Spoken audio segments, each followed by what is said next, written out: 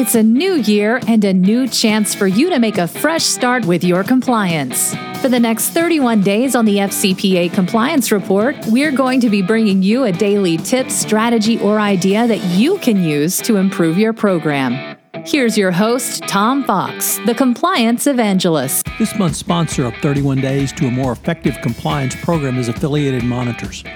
Founded in 2004, Affiliated Monitors provides professional, independent integrity monitoring and ethics and compliance assessments nationally and internationally and across almost all industries.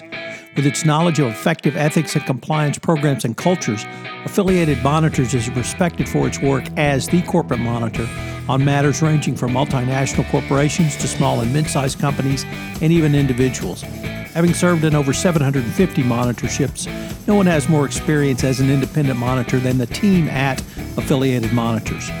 For more information on how an independent monitor can help improve your company's ethics and compliance program, visit this month's sponsor, Affiliated Monitors, at www.affiliatedmonitors.com. Auditing of third parties. Third parties still present the highest risk around compliance. Indeed, in the area of third parties, the 2019 guidance posed the following questions in a section entitled Management of Relationships. How has the company considered and analyzed the compensation and incentive structures for third parties against compliance risks? How does the company monitor its third parties?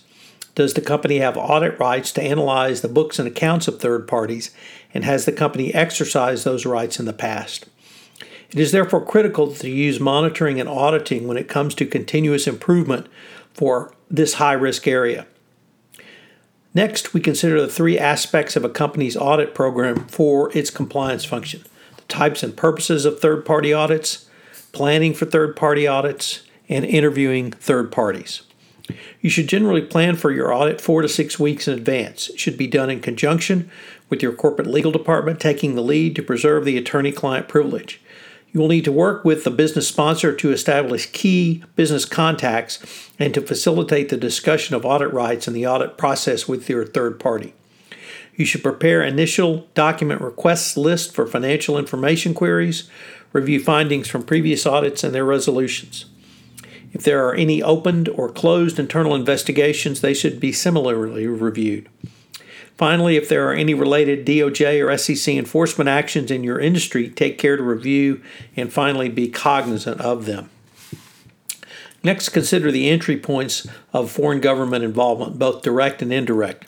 In the direct category, some of the following are customs and duties, corporate taxes, penalties, Social Security or other national insurance issues for employees, obtaining in-country visa and work permits, public official gifts and entertainment, training of and attendant travel for employees of government-owned entities, procurement of business licenses, permits to perform work, and finally areas around police, escort, and security. In the indirect category, some of the key areas to review are customs agents and freight forwarders, visa processors, commercial sales agents, including distributors, and finally those who might be consultants or channel partners.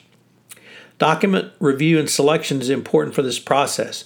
You should ask for as much electronic information as possible well in advance of your audit. You should ask for some of the following categories of documents: trial balance, charts of accounts, journal entry line items, financial and compliance policies, prior audited financial statements, bank records and statements, a complete list of agents or intermediaries and review by country and customer. It is important to obtain records in database or Excel format and not simply in PDF.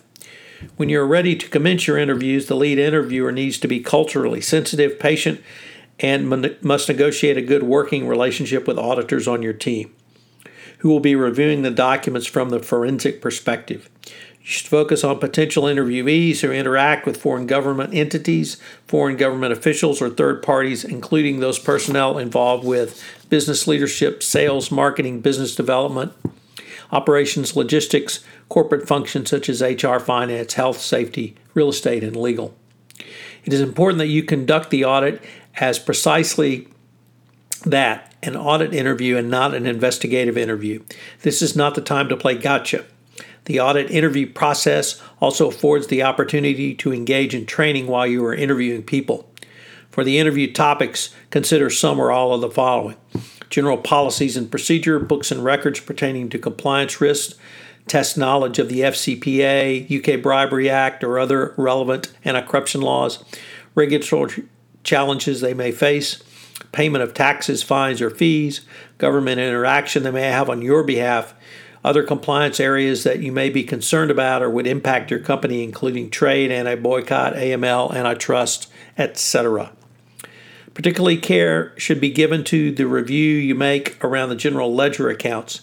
Here you need to review commission statements to third-party agents and representatives, any facilitation payments, all payments around GTE, charitable contributions, political donations, and sales and promotion expenses. If there are payments made for customs or freight forwarders or other processing agents, permits, license, taxes, and other regulatory expenses should be reviewed. Additionally, any entries pertaining to community contributions and social responsibility payments should be assessed. And finally, a review of security payments, extortion payments, payments to legal consultants, or tax advisors, or fines and penalties should be considered. Regarding bank accounts and cash distribution controls, you should review the following. Review controls around bank accounts and cash disbursements. Identify and review authorized signators, approved levels, and bank reconciliations. Ensure all bank accounts are included in the general ledger. Identify certain bank and cash disbursement transactions, and identify offshore bank accounts. In the area of cash review, consider controls around petty cash, ascertain processes in place regarding distribution and reconciliation of cash funds.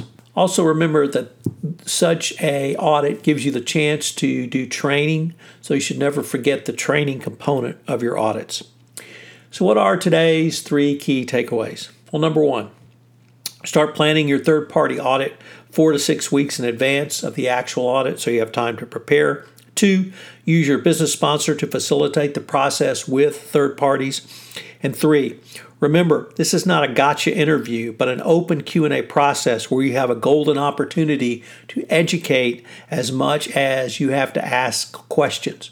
So take this opportunity and use it for full and free-flowing communications with your third-party business partner. I hope you'll join us again tomorrow where we take up another topic in continuous improvement on 31 days to a more effective compliance program. As a call to action, I would ask that you tell one of your colleagues about this podcast series on the nuts and bolts of compliance, 31 days to a more effective compliance program, and this month's topic of continuous monitoring. 31 Days to a More Effective Compliance Program is a production of the Compliance Podcast Network, and this month's sponsor is Affiliated Monitors. I hope you'll join me again tomorrow for another episode in 31 Days to a More Effective Compliance Program. This podcast is a part of the C-Suite Radio Network. For more top business podcasts, visit c-suiteradio.com.